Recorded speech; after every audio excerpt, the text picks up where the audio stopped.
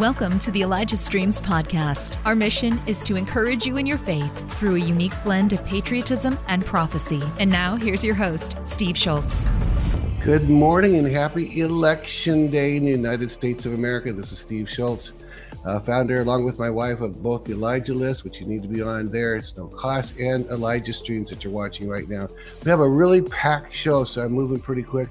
We were going to start with Donne, Clement, Petruska, in her second show with us, but we're putting one part of a show here because, as many of you know, Greg Phillips and Catherine Engelbrecht were arrested a number of days ago, and they just got released like 24 hours ago. I'm not sure on the exact timing, and we're bringing them on. They only have a few minutes, but we wanted to get an update of what happened, the whole prison thing, and the results, and anything else they want to share. So without any further delay, let's bring on Greg Phillips and Catherine Engelbrecht. I hope I'm saying that right. Here we go, with Prophets and Patriots. Good morning. It's Happy Freedom Day for you guys. When did you get out of the lockup? Indeed, it was I guess around 2:00 yesterday afternoon Central. So we're not out quite 24 hours yet. Wow. And frankly, had thought that we would, be able to get our sea legs a little further underneath us before heading to another flight. But we, as you can tell, we're both in cars now, headed back out into the field. So wow, crazy. Yeah, hit the ground running. So how long were you in lockup? And tell the people what you know how to parcel out your time for all we need to hear from you. So start wherever you want to start. Catherine, tell us the story. Sure. So we went into lockup on October the 31st.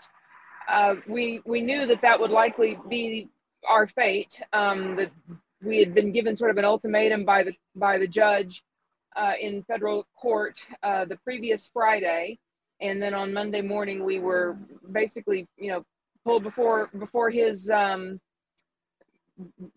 court and sentenced, and then spent the next 8 days in lockup. And what did he want you to do? What was the ultimatum that he locked you up because you didn't meet the ultimatum?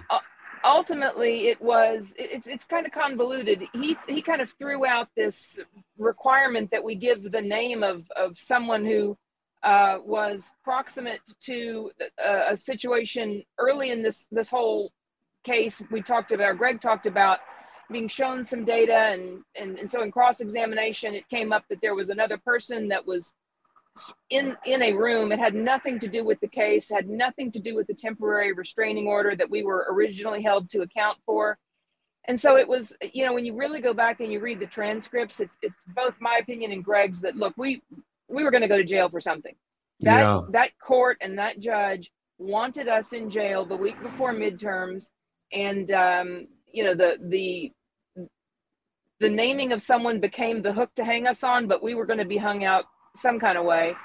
And we are blessed that we were able to put together a quick appeal, thankful for our legal representation, appealed that to the Fifth Circuit Court, won, and were released, as I say, yesterday, coming up here on 24 hours ago. So it's been quite the experience, and I'm going to put myself on mute and let Greg share with you his thoughts. Yeah, and anything you want to share, Greg, I just want to ask one question: is what kind of experience did this be? Or were you treated with kid gloves in prison or in jail, whatever you call where they locked you up, or were they trying to humiliate you? What was your sense on that as well? Well, first let me say that we were first remanded to the custody of the United States Marshal Service. And across the board, the United States Marshals treated us with dignity, respect. Wow. We have nothing but respect for them. And the leadership of the prison that we were sent to was also treated us with respect. There were a few situations that were uncomfortable. For instance, Catherine was put into a place where she basically was on view, kind of a Hannibal Lecter kind of a thing, where people just be able to look in at her all night, day and night, and really difficult situation. I was put into administrative segregation where they put all the bad guys. Jeez. strip searched and all of that. And so there were some indignities about it, but none, zero by the Marshal Service and the That's good. out of the ordinary, that is. But that said, this wasn't the Hilton. This was a prison, and we spent 7 days of our lives in there, and for contempt of court. And as Catherine said, I mean, simply because we wouldn't name somebody that was in a meeting that I attended in late January of 2021. And that said, we got bond. But just an interesting story, Steve. When I was testifying, or maybe it was Catherine, I can't remember which, maybe both of us, I can't remember. The Connick lawyers, the plaintiff's lawyers, were trying to show a bunch of videos of things that we had said online. And the one that they kept trying to pull up was from Elijah's Streams when I was on one of your shows, and they couldn't pull it up. And I got too many hosts protecting. I never smiled, I never laughed, I never said anything. But we both. It wasn't lost on either of us that God certainly must have had a hand in not letting those streams be played in court, because I don't think they ever did get them to work. So anyway, we're out and doing a few interviews today. We're heading out to a particular problem that's occurring in a state, and see if we can add our voice outside of. Can I ask this real quick? And again, you tell me when your time is up, because I know you want to catch that flight. But in a nutshell, the judge wanted to throw the book at you and get you in lockup because he was trying to humiliate you because you were on the side of I'm just gonna say you're true to the vote. You're the famous 2,000 mules. He didn't like you. Yeah. And you then this other case having to do, again, I don't know what you can or cannot say, where this gentleman was arrested for getting a database of poll workers in China. Can you say anything about that at all? He wouldn't even let that other case be brought up. We tried to bring it up in our own testimonies, but the judge was hostile, to say the least. He, as Catherine said, he was going to put us in jail pretty much no matter what we did or said. He chose to put us in jail for contempt of court, meaning our refusal to name someone that was superfluous to the entire effort. And our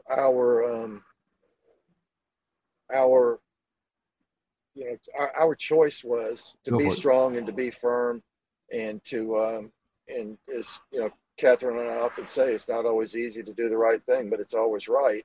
And in this case, the right thing was not to name somebody and endanger them, their family, and their lives, just for the sake of some evil plaintiffs' lawyers. And can you talk for a moment about so we obviously, as believers, which you guys are, we talk about spiritual warfare all the time as believers. But this was lawfare. It's their form of warfare is lawfare, where they try and wipe you out with legal bills. Is that more of the same? That's why that was going to work to whoever has you thrown in now knows you've got now more tens and tens of thousands of dollars more to pay out just to get you out.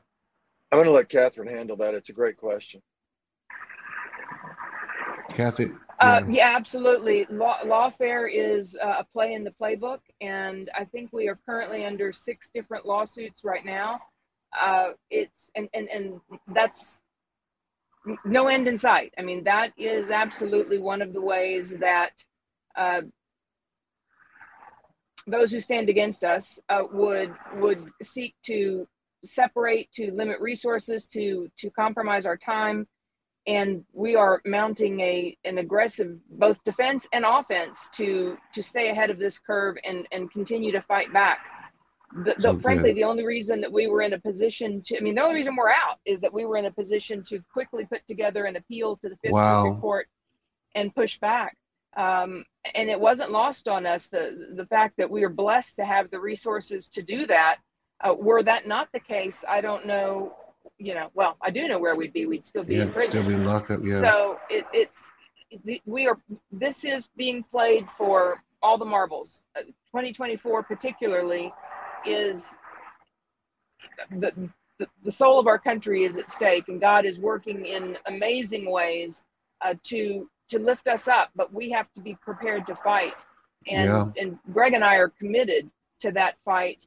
And, I think you're going to see some amazing things out of this organization in the coming months and years. We're not stopping. I want to encourage everyone, I was going to point down to it, but to go to truethevote.org. This is how we really want to help sow into these guys. It's not, maybe you wouldn't call it a ministry, but it is a ministry. You're bringing righteousness and justice into this nation in the voting. So please go to truethevote.org and support them. We want those legal fees to get paid for. And the last thing you would say about, because all the 2,000 Mules was all leading up to this day, the 8th of November.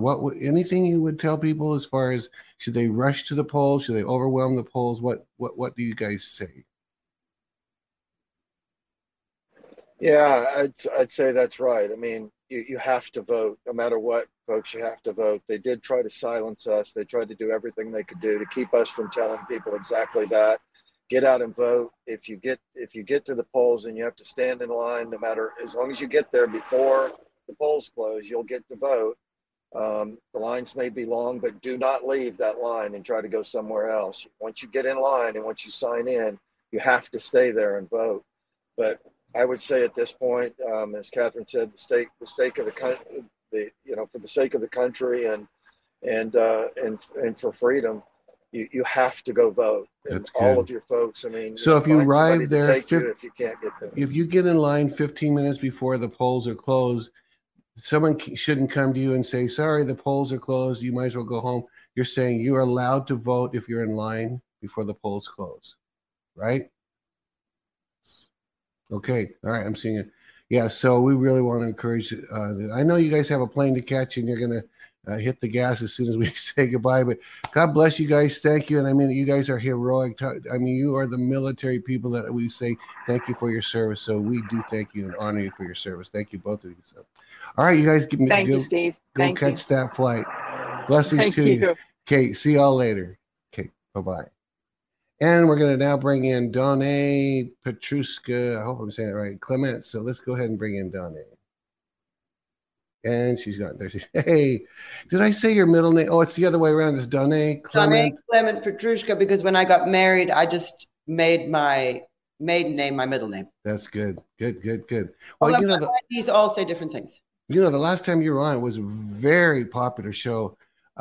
Several of my own staff said, all right, that's like my top 1 or 2 shows ever. So it was very, very well received. So I know this is obviously voting day. This is that November date. And you've got, I think, up to 7 videos or something. So I'm going to turn this over to you and just go for it. All right.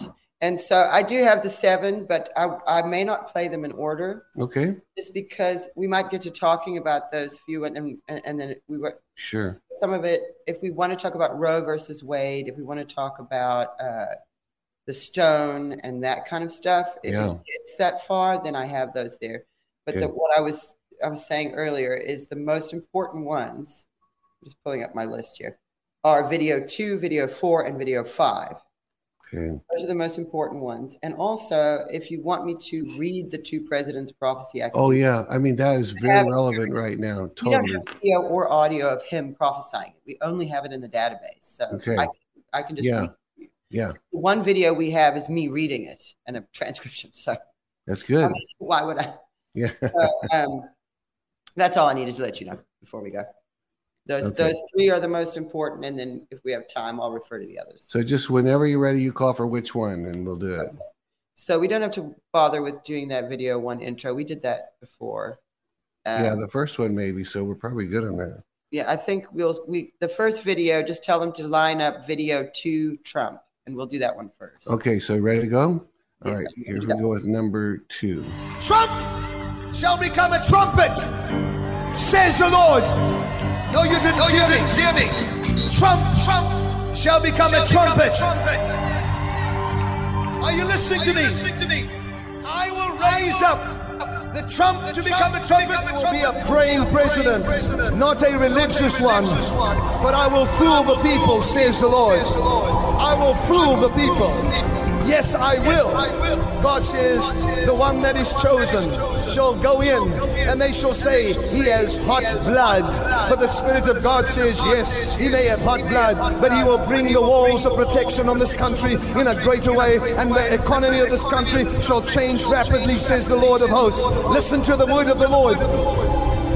God says, I will put at your helm for 2 terms a president that will pray, but he will not be a praying president when he starts. I will put him in office, and then I will baptize him with the Holy Spirit and my power, says the Lord of hosts. Now God says, a president that I will bring into the White House, and they will say he is ungodly. He does not know God. But even as Jesus disguised himself for the great feast, so I have disguised this man's heart. And when he comes to the White House, not only shall he be mine, but he shall pray as a man that has never prayed in the White House. Is anybody excited about this? That same man, says the Spirit of God, shall put his feet onto this platform, and God says they will say, how did this take place? Laws shall change. Young men and young women shall have access into the kingdom, and with authority into politics, and with authority into the industries that now have been controlled by darkness. Because of this man that shall rule for another 2 terms, for 2 terms, God said, do not fear, for the Lord says there will be no unnecessary stuff, but there will be things that men shall question. Fear not, for he shall sit in that seat, and suddenly my Spirit shall come upon him and baptize him with a fire and with anointing, says the Spirit of the Lord. Come on! No more war! No more war! No more war! No more war! No more war!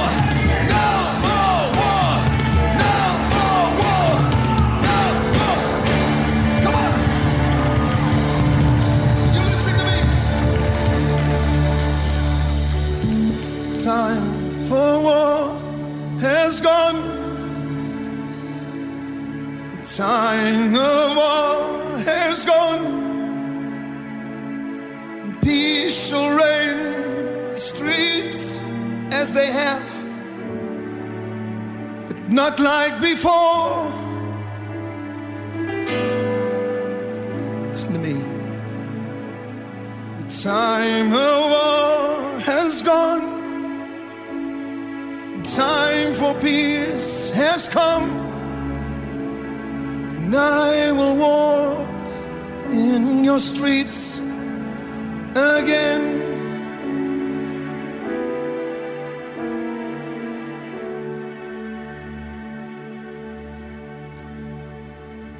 And the house they call white shall receive a man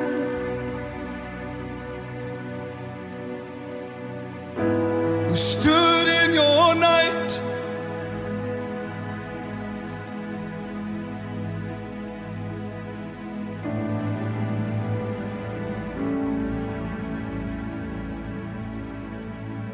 And the house that you call white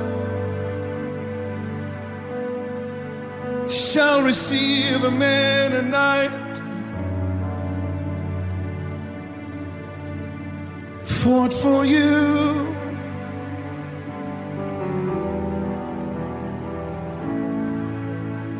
In your night. Man, I miss my friend Kim. Oh man. This song, and you have to leave this. I was going to try to cut it, but that's all part of the prophecy. So it's beautiful. It's beautiful. I know. Donne, does it seem to you? It just seems to me, Kim's life was cut short. The enemy got him somehow. And, no one can answer those questions. But does it seem to you that he's almost accomplishing more in death than he did when he was here? Which was yes, and when my dad passed away, I was with him, and I had an incredible experience with God where he I had to walk off and be alone. And I was in my hand was carrying my dad's mantle, which was a scarf that he would wear. He put that on in 2009 during his prayer time. He had just the most incredible experience, and he saw Christ in a mantle. And he said God told him to carry that, to wear it as a symbol of the responsibility of what he carried from that moment forward. Thanks for listening. The Elijah Streams podcast is made possible by donations like yours. To become a partner, go to ElijahStreams.com/give. So the mantle, people hear us talking about the mantle. We don't always explain it. And, I kind of think we need to, because when my dad passed away, I had a mantle, one of his, that I had been putting over him and praying over him. And I had carried that thing. I didn't even wash it. I had wept in it. And I held it up to God, and I said, whatever you need me to do with this, because here I stood, my dad was gone, and I had found myself with this mantle in my hand, and I understood symbolically what it represented. And so I went off alone, and I made a vow to God that I would do whatever it was that needed to be done, so that all that my dad sacrificed and fought for, and us as a family too, that would be fulfilled, that would be returned, not void, to God. When I've told you this in person, when we've been together several times recently, or even online recently, but when Kim passed, I realized you guys were going to pick up the mantle of the ministry. I remember thinking, man, I don't know how they could have more than a few months, because his words are done, and now, because he was always prophesying new. And so those will run out really soon. Well, how long has it been now? How long has he been? It'll be 6 years on November 23rd. Crazy. But he never went, he never prophesied again or was seen publicly again, except for a couple times. But he couldn't speak after Thanksgiving of 2015. So from, September of 2015 till now.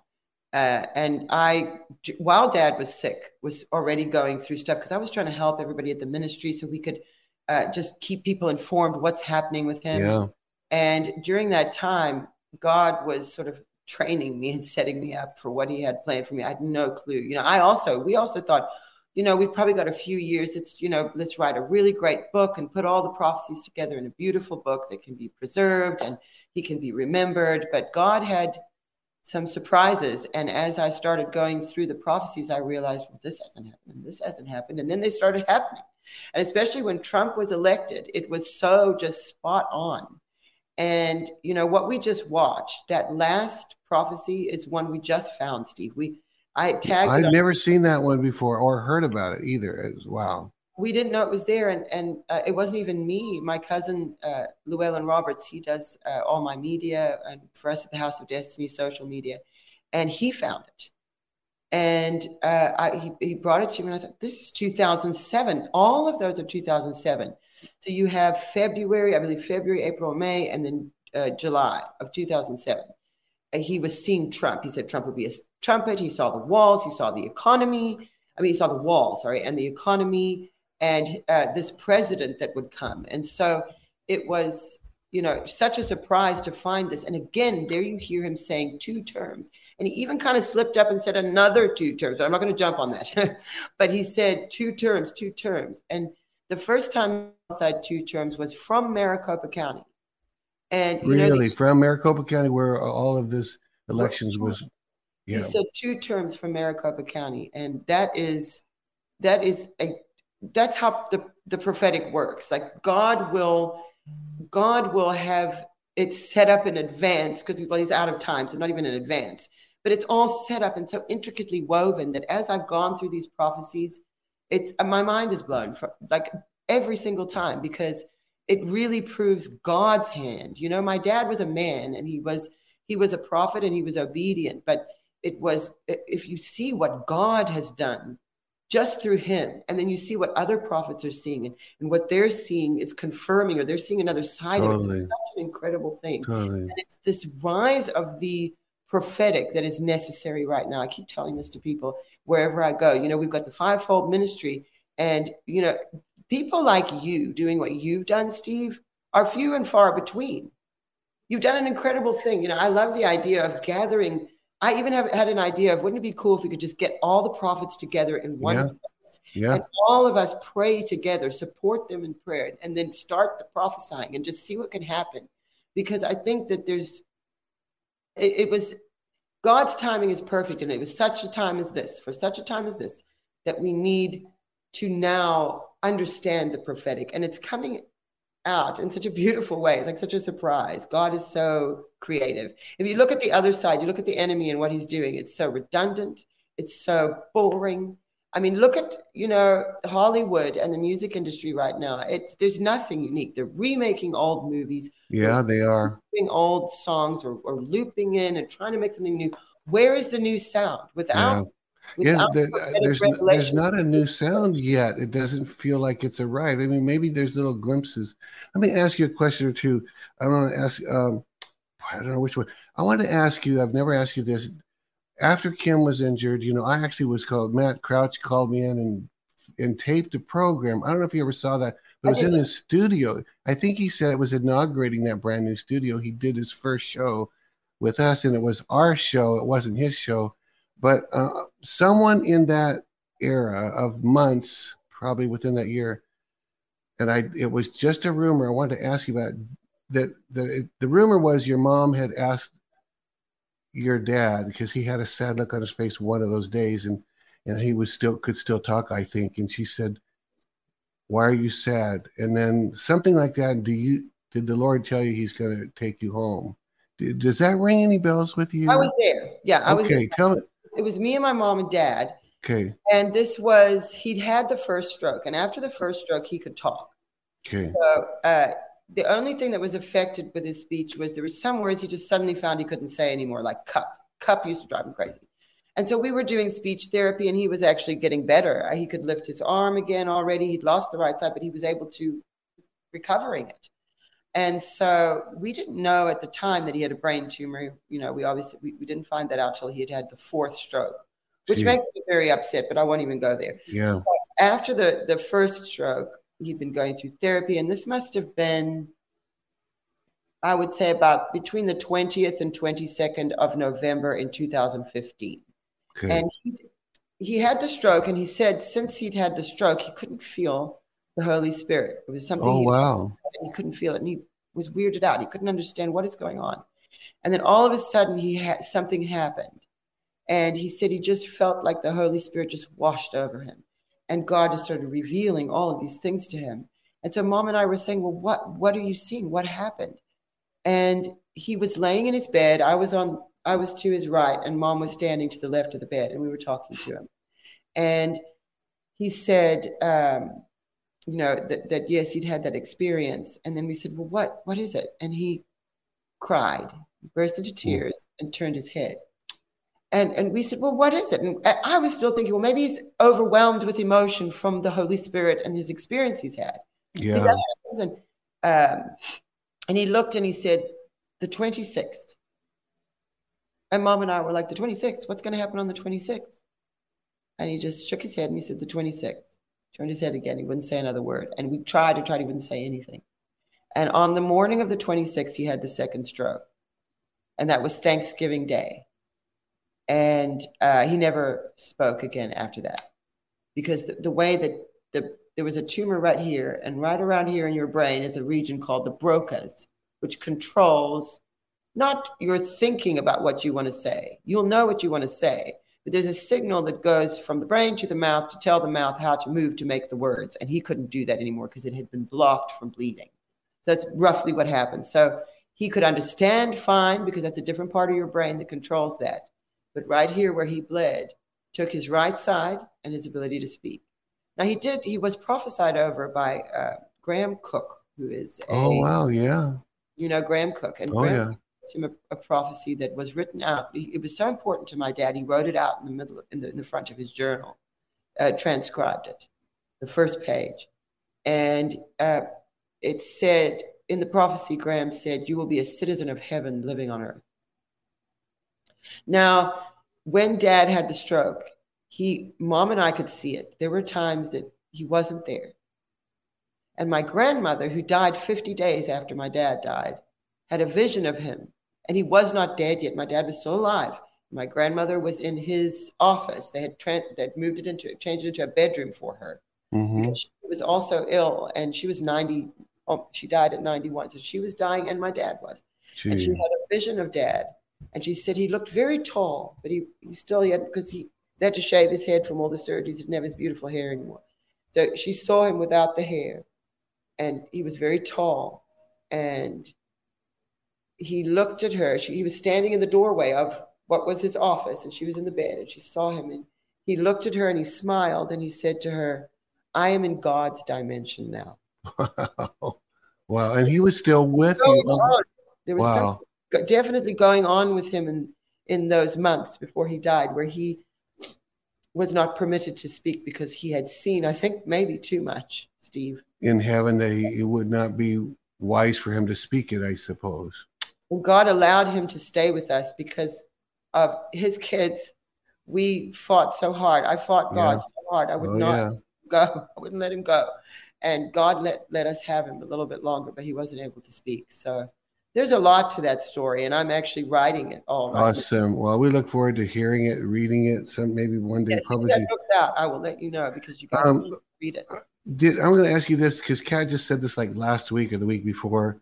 Has she told you guys that she said on the air? So this is, I'm not saying, not even talking to us, because I brought up Kim, and would he be prophesying from heaven? And she said, I've seen him in heaven. She didn't say I talked with him. Did she tell you about that? And what he was playing? Yes, she told me about the piano. Yeah. That was such a blessing to me too at that time, because I missed him so much. I was really close to my dad. I talked to him like every day. And so I really missed him. And it really comforted me in that time that Kat Kerr did that. And she also gave me a ring. She really blessed me. Oh, that's so good. By doing that. And that is so good. Someone with her unique ability and anointing. When your dad passed away, I got a call in the middle of the night from somebody who heard early, and it was so early that people want to know, how did you find that out? But I just got it early. It just, word travels. But I was so sad, but very, very sad. But I took it in stride for a few weeks, because I knew he'd been sick for a very long time. Maybe part of me thought it was, and so I didn't cry or whimper. I just thought, I don't understand. God took my friend. God took America's friend, basically. And then Cindy Jacobs called out of nowhere, and Cindy has never called me. And she wanted to know how I'm doing. And I said, I'm doing okay. And then it came on me, and all of a sudden I'm weeping, saying, I miss my friend, And, Kim and I've been to his house in Texas. Then he moved. I've been to his house in California. I've been to his studio in Dallas. I've been to his secrets meetings he used to do down in wherever that was, Simi Valley, somewhere around there. And around. Yeah. And so, but I didn't think I was grieving until the right person asked me. It's so different for everybody. Even all of us kids, we're a big family. There's 10 of us, 5 adopted, 5 natural. Yeah. And everybody has grieved differently. And for me, I had to watch him. Whereas for most of my other brothers and sisters, it was very hard. They could not watch him. Yeah. But I had been doing it the whole time. And I was just seeing so much. God was just showing me so much. He put me through a really kind of a different experience than the others, But I was also on my face weeping and praying. Wow, Donne. And God really showed me so many things. And so he has guided me through this. This is not me, it's God. God, and my dad's helping, if that's allowed. I'm not sure. Yeah. But definitely God has had his hand. As far as the kids, are you the one most likely to have encounters? It would seem. I'm not the only one. I'm not the only one. All of us are really spiritual and very, there's a bit of prophetic in all of us. My brother, he had written a poem that at the time, it was right before my dad got sick. And the poem, I can't remember how it goes now, but it made me weep, but it was so prophetic. It was incredible. It comes out in different ways. Yeah. Some of my siblings will dream and have visions, and some of them, it's something just comes out of your mouth. I tend to be more like my dad in the way that I am about it, but that's just like personality stuff. But that gives all of his children. And really amazing. My son, when after dad passed away, he had given me all of his journals. And in one of them he had written, and this was about 10 years before I even had my children. and he'd written about a grandson he would have at the end of his life who would be a great blessing to him and who would be a great prophet like his grandfather. Wow. And when my dad died, he only had one grandson, which was my son. Since my brothers had two boys, but when Dad died, and my son and my dad were just bonded when he was sick, and as he passed. And my little boy, he's autistic, but he's a very mild case, so he can communicate and he can do normal things. He's a genius, the child is. But he also had a communication problem. And so we'd have the speech therapy person there with Dad. And you're talking about your son. Your son did? Yes, he was only a year or two old, but he wasn't speaking properly. Okay. And for his age. So we already knew something was going on. And how interesting that he would have written that. And then the child he's speaking of, because of the autism, has trouble speaking. That's really his only issue, was the speech, which he's much better now. But he, for years now, we've had to put him through speech therapy. We had to have him in special classes so he can speak. And so that's a very interesting thing, because the enemy will attack where God has anointed someone. Yeah. There is a special thing that has been given to our family because of the sacrifice we've had to make. Not only the years that we had to give up having a normal life, because we did not have a normal life. No. It was healthy, but it wasn't normal. And we had to give up a lot, and then to have to give up my dad. So I told God, now you better do this, and you better do that. I said with him, we have a good relationship. He understands. Yeah, no, I mean, as a matter of fact, just from what little I knew of Kim and some of those things, I have ended up with that kind of relationship with the Lord, where I'm in His face. It's like Abraham said, "Would not the God of all the universe do what's right? Far be it from you to wipe out the righteous with the wicked." He got in God's face, and God loved that. And I'm sure your dad did. Me and my daughter, every single night my dad was sick, we would pray. And at the end of the prayer, we would say, "We will not let you go until you bless me." And that's what he said, remember? So and do you feel like God kept him on the earth to honor your request to keep him on the earth? In other words, you're asking for a little more time, I guess. He shouldn't have lived. He shouldn't have been alive. There were the amount of times because every time he had a stroke, they were like, "It's done, it's done." And the second time he had the stroke, he was in the ICU, and I came rushing. They called me in the middle of the night. I rushed to the hospital. I rushed into the ICU. And when I got in there, the doctor was pinching him, because they want to get a reaction. And he was doing this with his arms. And I said, "What is he doing?" And he said, "He's posturing." And so what was happening is the brain was swelling. He says, if it hits the brain stem, he will die. And so he was trying to stimulate him and pinch him. And so I started shouting, "Dad, Dad, Dad," like that. And all of a sudden, and as I'm doing that, I'm praying inside the whole time. I'm constantly praying, just didn't stop. And as I'm doing that, it was like all of a sudden I wasn't in my body anymore. I was looking down at myself, but I wasn't dead. Whoa. Looking down at myself, and I was saying, "Dad, Dad." But I was out, and it only took a second, but I'll never forget it. And there was this dark cloud, and I just pushed and pushed. I don't even know what I was doing. I don't know what was happening. And afterwards, I felt bad. Like, did I do something wrong? Like, I don't even know what just happened. An encounter. Just an Things encounter. like that were happening the whole time. When he was in the other ICU, the first time he had the stroke, something happened with him. And the next thing, the electricity went out in the whole hospital. That sounds like what would happen with Kim. It was so typical of my dad's life for things, the way that they went. It was just very loud.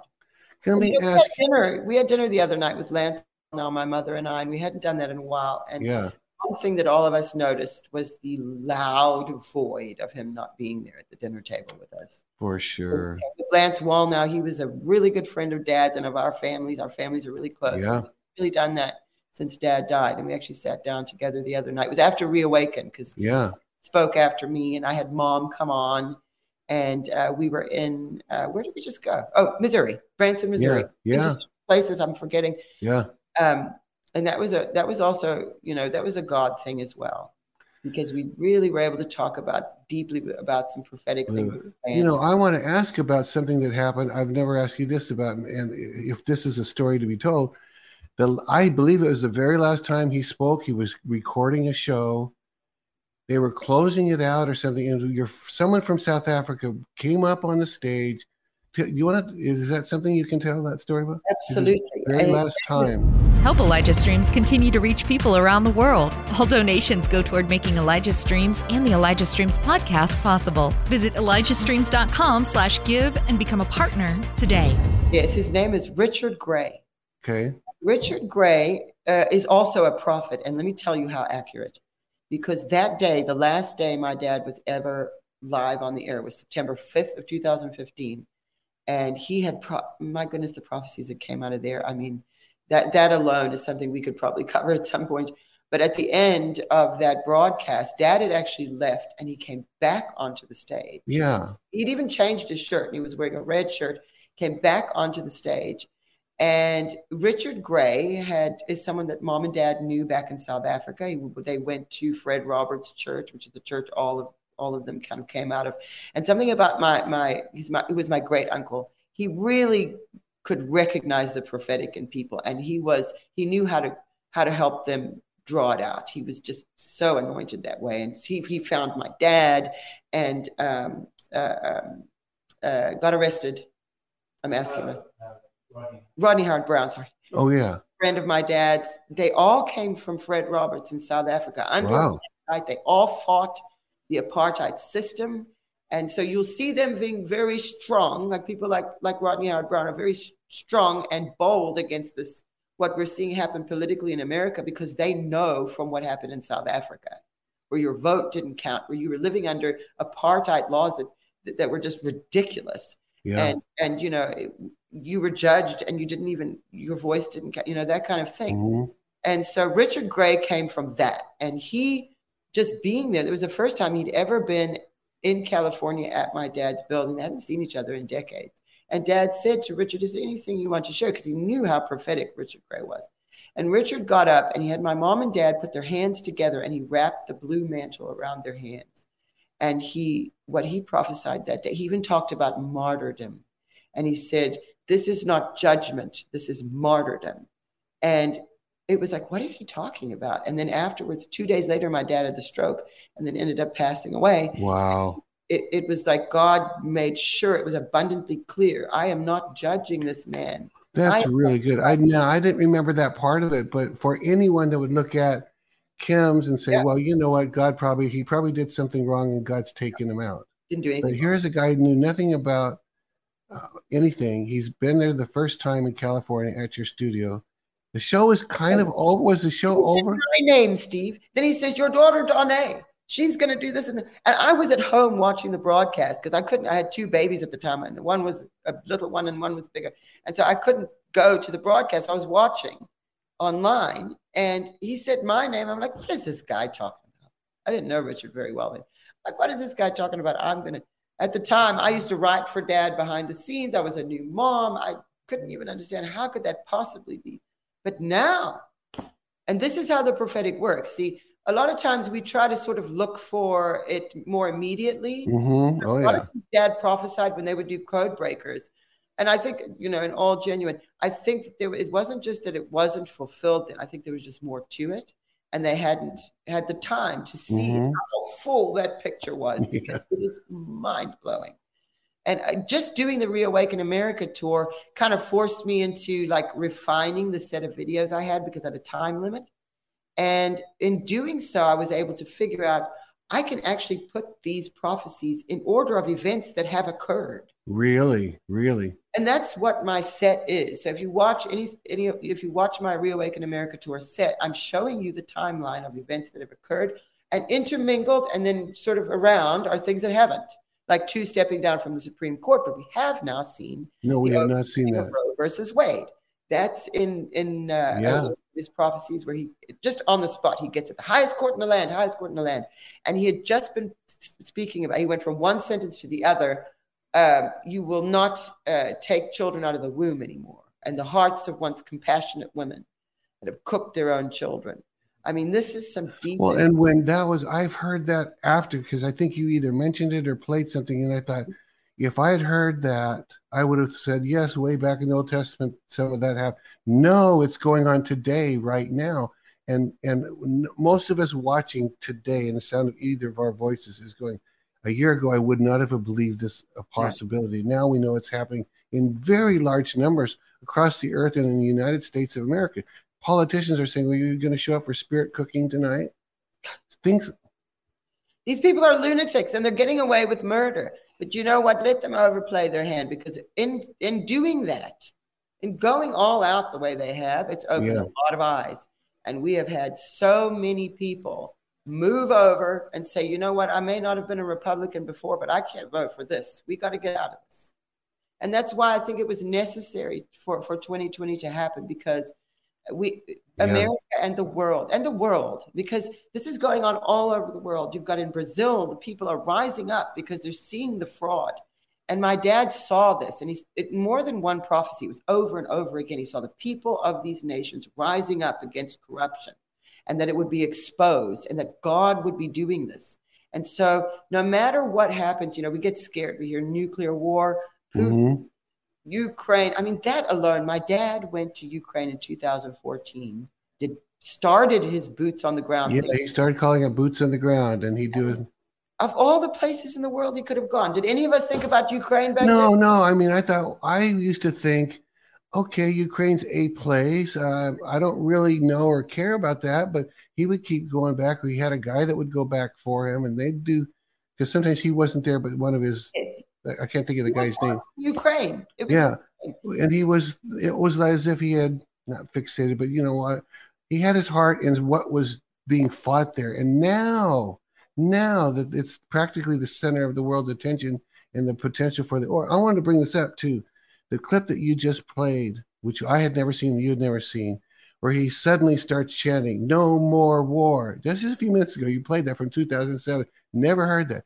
And yet Trump came on saying, we're tired of endless wars. I grew up thinking wars are inevitable. Even Jesus said wars and rumors of wars will always be with you. So we just got to get used to it. Maybe it keeps the military in practice. But Trump saw something at a higher level, that comes a time and season when we're tired of fighting wars. God never was into wars, I don't think, as a general thing. Of course, Israel did have to fight, but so that was a huge lead. Instead of saying, I see the man, and he's going to say, he's talking about the man, and then he starts saying, there's a chance out of nowhere, no more war. That was incredible. I don't know, but you see how the prophetic works. It's so incredible. And that is not my dad. That was God doing that. It was God. It was through my dad. And it's just, it's the most incredible and beautiful thing. And for me, lots of people will see that kind of thing, and maybe they see a little clip of my dad here and there, and it's like, but for me, because I know the way I know what he went through, and I watched him grow in that gift. I was a child and I was always watching him, and it grew in him, and it grew to a level that I don't see in anyone else still to this day. No, I mean, he's got it. It's not impossible. Well, not only was he an amazingly gifted prophet, but if I could just say it this way, he had a God-birthed presence about him that nobody else could ever. He would walk in, anywhere he would walk in, if it was a restaurant or anywhere, people would look at him because it was like, what? Who is this man? I mean, you can't. But he dressed the part, because he always would dress as a prophet. Maybe would they do in the modern days? I don't know how they dressed back then, but he kind of dressed as a prophet. Jackets and boots. And the jacket that goes halfway down to his knees, but it flares at the bottom, almost like a Clement thing. I like that too. Is that? Even on my dad's side of the family, you'll find everybody sort of wears oversized things. We like our sleeves over our hand, but we like it to be really. I don't know what it is, but it is something I've seen, not just in only my dad. And you know what? I think my dad, God needed a prophet who would get attention. Because think about how many voices nowadays, we have the internet, so there's so many people. And he couldn't have had someone sort of soft and timid, and he needed someone loud and bold who would get attention. And that's why my dad. And even his South African accent, I already had appreciation, because one of the best bosses I ever had was South African. when I worked in Dallas, Texas. But then Kim came along, and I had lost track of them because he went other places. But that South African accent, of course, to you it's not an accent, you're just speaking, but that South African speech was just compelling. It's just compelling, and we all love it over here, Well, God needed to get America's attention so that he sent somebody from outside. You see, that's important. God does that often. If you look through the Bible, you'll see he'll send somebody from outside because of perspective. When you're in something, you're so in it that it's difficult to see. I often will tell people, and I like to do this, to go out of town and come back if you're having an issue, because you need to pull yourself out of your situation so you can get perspective on it. So I think that God does that. He'll send somebody from somewhere else into a region or a country or whatever to have a good perspective. And Dad really did have a good perspective. On that, let me come back just for a minute, and then there's probably a video or two more, but the word about from South Africa, did you say it's your uncle that gave that word on that last time? No, he went to the same church as my great uncle. Okay, so that word, come back for just more, that it's not judgment, it's martyrdom. And now you talked a few minutes ago, and I heard your mom talk about this publicly too, or even something privately. I can't remember when and also, but there was an upsetness that the doctors didn't do everything right and made some serious blunders. How do you weave that in with looking this in retrospect, where the guy is prophesying this is martyrdom, and so God had a date set certain, it almost seems, for him to go home as part of the martyrdom. And I'm not excusing anything the doctor did, don't get me wrong, but how do you weave that together? I'm not sure. Okay. I do know that December, I think it was 13th of 2014, he was prophesying. He said, I saw Putin and 4 others writing things down that I cannot repeat, or I will not be alive next week. Wow. Now, I think he was seeing what they were doing with the bricks. With the bricks? 4 others. I'm not sure, but Mom and I have both kind of been looking at that. But after we found that he had a tumor, we asked the doctors, how long had he had the tumor? Was it something he'd always had? Maybe that was affecting him. Maybe that's why he could see like he could. But it wasn't. They said it started growing in the beginning of 2015. So if you think he prophesied on December 13th, I see Putin and 4 others writing things down that I cannot repeat, or I won't be alive next week. And within 2 weeks, a tumor starts growing in his brain. Really? That's all I know. I also know that the doctors were really weird. Like, they weren't weird. I mean, there were some great doctors and stuff. I'm not complaining about that. But it was weird to me that they didn't find the tumor. Yeah, because it's like all they have is his head to work on, and they're not seeing that. Well, if you go and look up the cause for hemorrhagic stroke, because it wasn't ischemic, ischemic is when you get a blood clot and then oxygen is blocked from your whole brain. That's not the kind of stroke he had. He had burst. It burst. And they said it was from high blood pressure, which he did have high blood pressure. It was hereditary in our family. Yeah. He was on blood pressure medication. And they said, well, it was from the blood pressure, high blood pressure. But he had 4 strokes before they found the tumor. And if you do a Google search on hemorrhagic stroke, you will find that the number 1 cause is high blood pressure. Number 2 is a brain tumor. So I don't understand why that didn't occur to anybody. Yeah. It was a bit strange. There was such things. And I mean, it looks like I don't want to get into summarizing why God did, but it does make me wonder if that word was a true word of martyrdom. God may have hidden it from them because it was his time. I mean, Kat has this one thing, not necessarily, but we weren't talking about Kim, but she'll often say, and she'll say it with firmness, she'll say, when a person's mansion is done in heaven, they are going home. Period. End of story. And I've always thought, no, when you're going home, God will hurry up and finish the mansion, No, she was saying it's the other way around. When the mansion's done, which tends to, God, maybe the Father, maybe he's the only one that knows the day and the hour of each man's passing. But anyway, well, listen, what do you have you have another video. I don't know which ones we played. Elections, guys, elections. Yeah. So the next video I want to play you is video 3 on that list that I sent you. Okay. And it is called Takeover and Giuliani. Have a look at this, because there's more to it here, but he's seeing what happened in 2020 and seeing Giuliani. So let's watch it. I'll tell you what I think. Okay, here we go. I see a king falling. I see a king falling.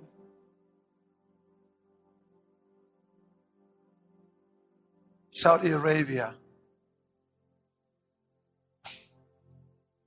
Yemen, Solomon. Lord, you are not pleased.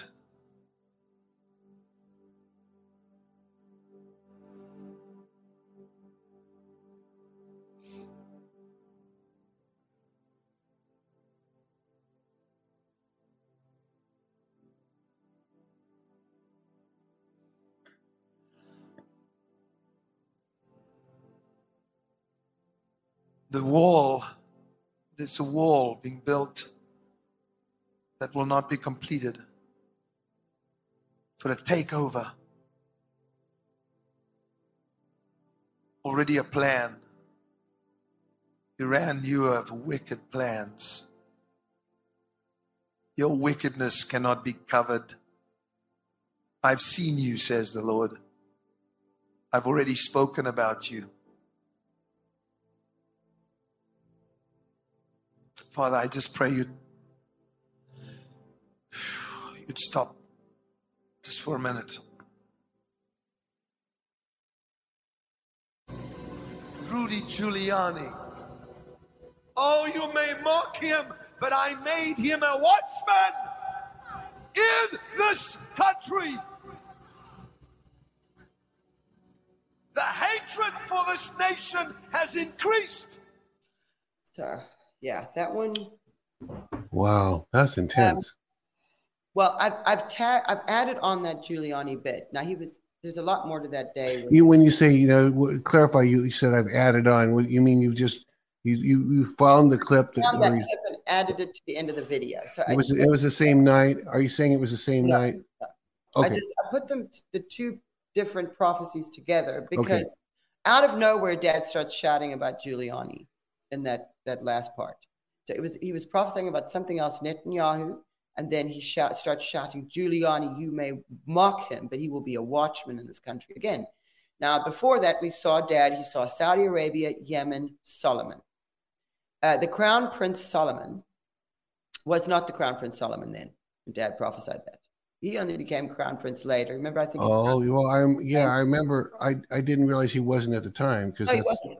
By the time I heard it, Crown Prince Solomon, and he wasn't even in line to be the Crown Prince. He had brothers, and they were killed in a plane crash. So there's something there that I haven't quite figured out. But I know Dad saw Saudi Arabia and betrayal, and so that gets quite complex because Crown Prince Solomon had a good relationship with Trump and well, and he said that was a very strange thing for him to say. I wasn't watching the edit, Mark, in case there was an edit. It looked like it was back to back and not edited.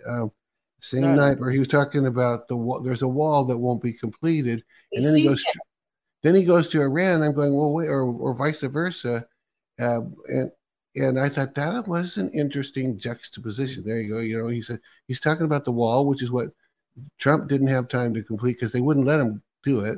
At the time he prophesied that there was no talk of wall yet. Not at all. No. He was running for president. So for him to see a wall not being completed because of a takeover, and then I'm showing you how he saw Giuliani. Now think about 2020. You had the takeover and he sees Iran. I don't know exactly why, but he saw Iran and he saw Saudi Arabia and he saw Crown Prince Solomon and Yemen. And so all that part we haven't figured out. We will. Yeah. This is how it works. Like part of to see come out and you're like, well, what is that? And then something will happen that nobody expects. And it's like, oh my goodness, that's what that was. And that's how you know it's God. That's how you know that came from God. But to see the wall not being completed, and then Giuliani. And if you remember at 2020 election, what was Giuliani doing? Running around there like they cheated, and he's got the proof, and he's running from state to state. And I watched all of it because I knew my dad had prophesied that. So when I saw Giuliani, I'm like, okay, I'm following you, because nobody knew what to think. 2020 election, it's like, what just happened? And then there's Giuliani. So I followed Giuliani. Is it your observation, and this would be almost a question for other prophets as well, that he could be compartmentalizing? Here's a word, the next sentence, here's a different word, and here's another different word. They might not necessarily be related, right? It's like, it's as if God says, I'm going to give you 3 packages to deliver to the people. They're not related to each other. Just start talking. And it's up to us later to figure out where one package finished and the next package starts. So, and oftentimes you'll find that the way that it comes to pass, you will be at like a fork in the road, like, what is going on here? And then it's like, oh, but remember he saw that about Crown Prince Solomon in Yemen? Now that makes sense. Oh, okay. So we know it's going in this direction and not the other direction that everybody's saying. You know what I mean? Yeah. That kind of thing is what happens. So it does help. It's not just like, oh, well, we only ever know in retrospect. Yeah, and it's absolutely, he used the term code breakers, that Sunil and him did the code breakers. Code breakers is just another word for puzzle pieces, or code breaking is you find all the different pieces and you break the code, and Sunil would come on and tell Kim's viewers that here's a newspaper, here's a video clip. And in fact, if I understand it right, because I remember talking to Sunil about it, Sunil told me there were times Kim didn't know before Sunil went on the air what the code breakers was going to be. He just let Sunil prepare the code breakers, and then he would find out what prophecy he himself had given and what Sunil's understanding this probably meant. He didn't tell Sunil, you tell people what this meant, right? It wasn't that way. Oh, no, he wouldn't even know. And that was very typical of my dad, because he was very busy. Yeah. He wasn't a person who liked to mess around with details. So he had other people that did that. And so Sunil was a very detailed, routine person. So he handled that very well. He had a good eye for it. And he'd sit there and he'd have the prophecies, and he'd have them in his head too. So when he would see news, he'd know. And that's what's going on with me too. And, Dad started the code breakers, and he had Sunil do it, and it started to grow and grow. And he realized we need to make this a team. Sunil needs help, Yeah. He, would write in, give us information. They still do that. And I actually have an email address called codebreakers@houseofdestiny.org. Do you want people to write to them if they know? It's codebreakers@houseofdestiny.org. You can put that on the screen in a minute. If you have heard a prophecy and you want to share it with me, what you know, because I can't know everything. So I do have a lot of people who write me, and then they'll send me news articles and information, or what they think God's showing them and what they think things mean. And my goodness, what we can start to see together. There it is, right there. Perfect. If you email that, I have thousands, so you may not get a reply, or it may be a while before you get a reply, but it is an incredible resource. That's really good for us putting together. All right, let's see what else do you want to play? The only other one I really had to play today was the Donald and Clark. Okay, so number 5. Video 5, Donald and Clark. Let's listen to that. Here we go. There's a man by the name of Mr. Clark, and there is also another man by the name of Donald. You are both watching me saying, could it be that God's speaking to me? Yes, he is. Somebody, just a few minutes before you came on the show, you went out and you took the American flag and you said, I'm proud of my nation. You raised it up, and God said, you have been determined through your prayers to influence this nation. You're watching me. You're an influential person. The Spirit of God says, hear the word of the prophet to you as a king.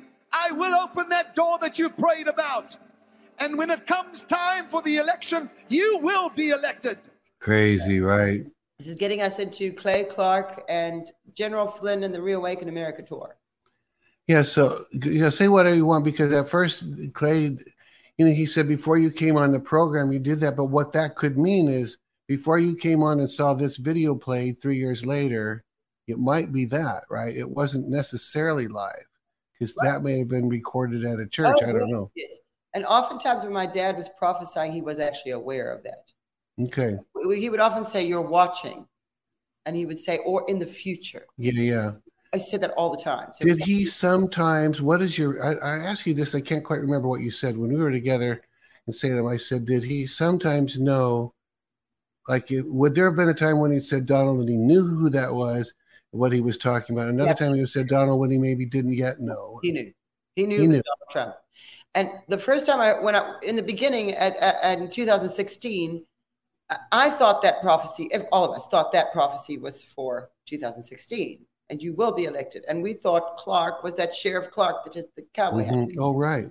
But then 2020 happened, and it changed everything on what some of these prophecies meant. And when you look at that, that is a promise that he's going to win the next one, because Clay Clark didn't come on the scene until after the 2020 election. That's right. COVID. That's right. And the only reason I agreed to even go on the tour is 2 reasons. First one was General Flynn. God told me without question, he shoved me almost when I was watching the news. Watch him, General Flynn, and what happened to him. So I knew everything that happened to him. And I was looking for the Clark. And I'd kind of given up on the Clark. And then 2020 happened. I was like, huh. And then I get a phone call. And it's a man named Clark calling me. Do you want to go on this tour with me and General Flynn? Oh, that's how it started with you? Yes. And that was the end of last year. I said, yeah, okay. And normally I would not have done that. I've never toured like that. I mean, I don't know you to do that, to do something like that. But I knew I had to go and do that. When he invited me, I said, okay, I'll check it out. And the first place we went was Arizona, Maricopa County. Wow. First place. And I have spent the past year every month with the Reawaken America tour, and we are having a great time. And you walk around that tour, you go to Clay Clark's place, and it's almost like you're walking through my dad's prophecies. It's incredible. The remnant of the rise, the scales that would be removed from their eyes, and they're one party of people, and they're one. And he didn't say just Republican, because now everything is transforming. Okay, so people are saying all the time, I love Donald Trump. We love you, President Trump, or whatever. But it seems to me, from what I've seen, you've been going on all these tours. I've only gone on one of them, even though I'm invited to all of them. I just don't tend to go as much. But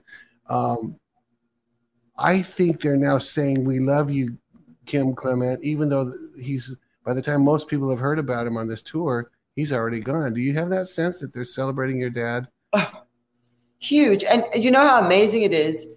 You get on the stage, there'll be thousands of people, and you say, who knows who Kim Clement is? And every single person lifts their hands. They all jump up and shout. And that makes my heart happy. Of course. Oh, my very happy to see that. And to see that in some way we've been able to help in this time, because America's going through a very difficult time right now. And if we can help in any way that I've been able to maybe we'll close on this part, because you started to tap into that, and you maybe could have gone just even a little farther, but you started to tap into the fact that because of the way your dad, Kim, said this, and because he saw this, we now know it's going to get much better. But so in other words, you live in those prophecies. Of course, I know you're a person of the word and all that. I'm not saying you're putting that above, but you live because you're going around the country talking about it. So I'm guessing you're pretty encouraged about the future of this nation. Yes, we're going to be fine. I'm a little stressed out today about how it's going to go, because the process is very stressful. Yeah. These people are so unfair. It's just terrible. But you know what? I don't like the divisiveness. Yeah. And I don't like violence. And I get very upset when those things happen, because it's a misrepresentation. But you know what? People have been pushed too hard. And God knew this was going to happen, and he made a plan. And he even said through my dad, some of those prophecies dad said, I've put a veil. There's a veil on this nation, and I did it, said God. I will fool the people. It's almost like God had to do that in order to shake everybody and wake them up and say, listen, you people are getting into trouble, and it's not time yet. So pull it together. Church. That's good. There's so much division in the church now, too. You see, this is the enemy dividing. These Christians against Christian nationalists. And they, oh my goodness, the things they've said at us about Reawaken America. I mean, they've called us white supremacists, and gosh, 2/3, I think, of the speakers are not even white. They're people of color. It's so ridiculous. So they've now invited all the news outlets that have spoken negatively to come. Please come, because you can't keep telling the same lie over and over again unless you just stop showing footage, because what's going on there. It is a gathering of people who, nobody is violent. Nobody's wanting any of that. Nobody is a white supremacist. That's so ridiculous. Yeah, Everybody that's right. Here are Christians and conservatives. Some of them are not Christians. Some of them are Muslims. Some of them don't believe in God at all. But there's a common thing. I think what I've said about the Reawaken America tour is it is a conservative event hosted by Christians. That's good. Yeah. That's what's going on there. And it is not, it is just the most beautiful experience. I mean, I have been blessed. The people that come, and it helps you, because when we're all sitting at home alone watching the news, we don't know, like, who thinks this and how many people are thinking this, and like, am I alone? And then you realize you're not alone. And the same happened with Italy. When the prime minister of Italy gave that speech, that lady, she gave that, I've forgotten her name now. She gave that speech. I burst into tears, because if you listen to what she was saying, I realized, oh, it's not just here in America we're feeling that way. They feel like that in Italy right now. Because look at all of them are reacting the way we are. And then you look in Iran and how they're rising up in Iran, and places in South America like Brazil and Cuba. What's happening in Cuba? Like, all these people, they're fighting it. And then you realize, okay, we're not alone. And everybody around the world is kind of dealing with this bigger issue, which is this sort of globalist agenda that we're going on. And you know, that's, then you start getting into your Old Testament prophets and end time stuff, when we can't go here today. But it has given me, not only my eyes are wide open, I mean, I understand so much more about how the systems work and what's going on. And you can so obviously see these people are laundering their money. These politicians are laundering money through Ukraine. That's why impeachment, when Trump picked up the phone and called Zelensky, oh, they panic, we better impeach him. And they distract, because Republican and Democrat on both sides. This is not about a side. This is about good and evil. And good and evil exists in whatever box they have created. So they can race, gender, transgender, and religious, and whatever boxes they want. The truth is, in the heart of every human being is the choice for good and evil. That we know that from Genesis on. That is what we're dealing with. And so, you know, I'd love to see, I'm excited to see. Yeah. Well, you know, pardon me for bringing this one up a third time, but it made such an impression on me when you played that video today, because I hadn't seen it. Where we know, you mentioned the globalist agenda a few minutes ago. Yes. And what do they want? They want war. And what did Kim prophesy in a chant? No more war. That's where God's heart is. And that's why we know we don't have to fear about the war. The war is coming because God's fed up with it, as we now know through Kim Clement. And God is basically taken the reins. Good. Not like he didn't have them before, but I think some things he's in control. He's in control. And what my dad saw and prophesied, and a lot of other people who are prophetic people and prophets that God's showing them, we're all seeing the same thing, and that's victory. And I won't see anything else, and I won't say anything else. And I'm wearing red today, and today is going to be a victorious day. Good. Yeah, I did the same thing. We got the red tie. I got the flag. We're dressed to plunder the We're enemy. winning today. And anybody who hasn't seen Trump's speech from last night, go watch it. I by the end of it, I was crying. Good. I even messaged Eric Trump on Truth Social. I said, "Your dad, he did so great." Yeah. We cry. He's great. Yeah, he is a great man. I'll tell you what, I love that guy. That's what I said to my wife the other day. I said it already on the show. We were talking about it, and he was on one of those speeches. And I just looked at her and I said, I love that guy. You know, it's kind of how I felt like your dad. Whenever he would speak, I kind of felt the same way. It was like, there is a similarity. And there's nothing similar about either of them except for that thing that they carry. Yeah. So good. Well, Donne, God bless you. So good today. Be sure to give my love, especially to your mom, Jane. I haven't seen her for quite a while, but she was, of course, when I visited your home, she was there both of those times. So I feel like we've been in a home, but we miss her. I don't get a chance to watch your program much, but anyway, give our love to her, and we'll be watching for that 8-year-old son of yours to be the next budding prophet after mom. So Thank you again, Donnie. I appreciate it. Have a great day. Go vote, everybody, if you haven't already. Vote. Please, vote. Overwhelm the system. Beat the cheaters. There you go. All right. Have a good day, everybody. Let's see. Tomorrow is Wednesdays with Kat and Steve. We will see you all tomorrow. Bye-bye. This has been Elijah Streams. Thanks for listening. For more episodes like this, you can listen to the Elijah Streams podcast at ElijahStreams.com on Apple, Google, and Spotify. Join us live every weekday at 11 a.m. Pacific Time at ElijahStreams.com on Rumble and Facebook. Elijah Streams is part of Elijah List Ministries. Go to ElijahStreams.com/give to become a partner today.